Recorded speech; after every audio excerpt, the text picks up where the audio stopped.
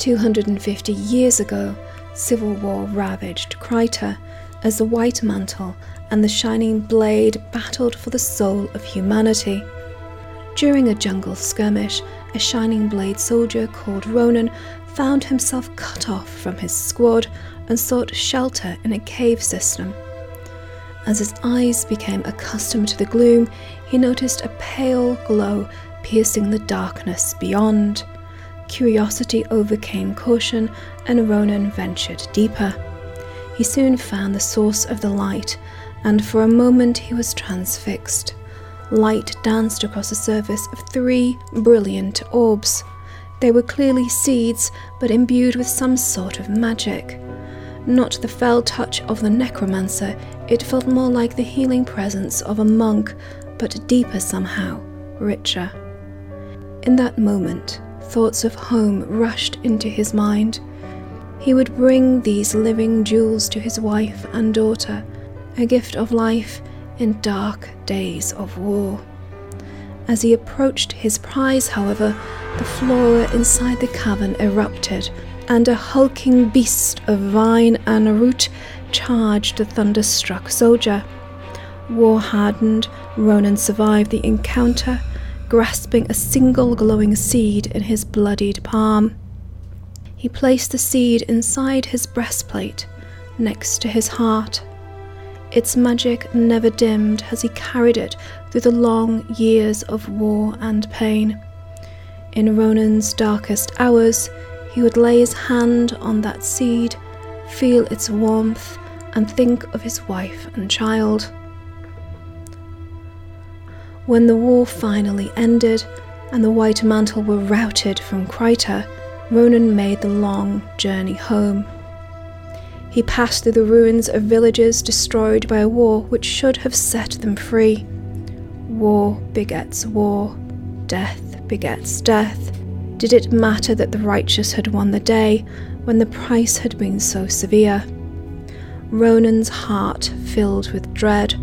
Surrounded by such destruction, he prayed to the Five for the safety of his loved ones, but fear dogged his every step.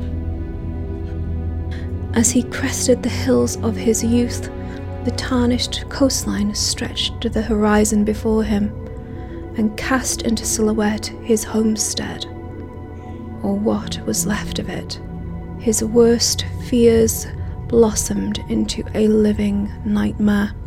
His wife and daughter lay dead inside the ruins of their once joy-filled home. His grief boiled to hate as he cursed the Masat and the Blade in equal measures. He cursed the folly and weakness of his race, and above all, he cursed and hated himself for leaving those he loved to such a fate. Broken by grief, Ronan laid his wife and child to rest, side by side, and placed the living jewel, his last hope and comfort, over the heart of his daughter. He buried his sword that day too, and swore to never again take up arms. The seasons turned, and the seed he laid to rest with his family sprouted and grew.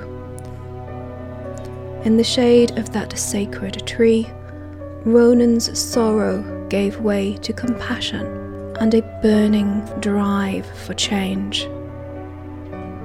He would build a sanctuary for those seeking shelter from conflict and war.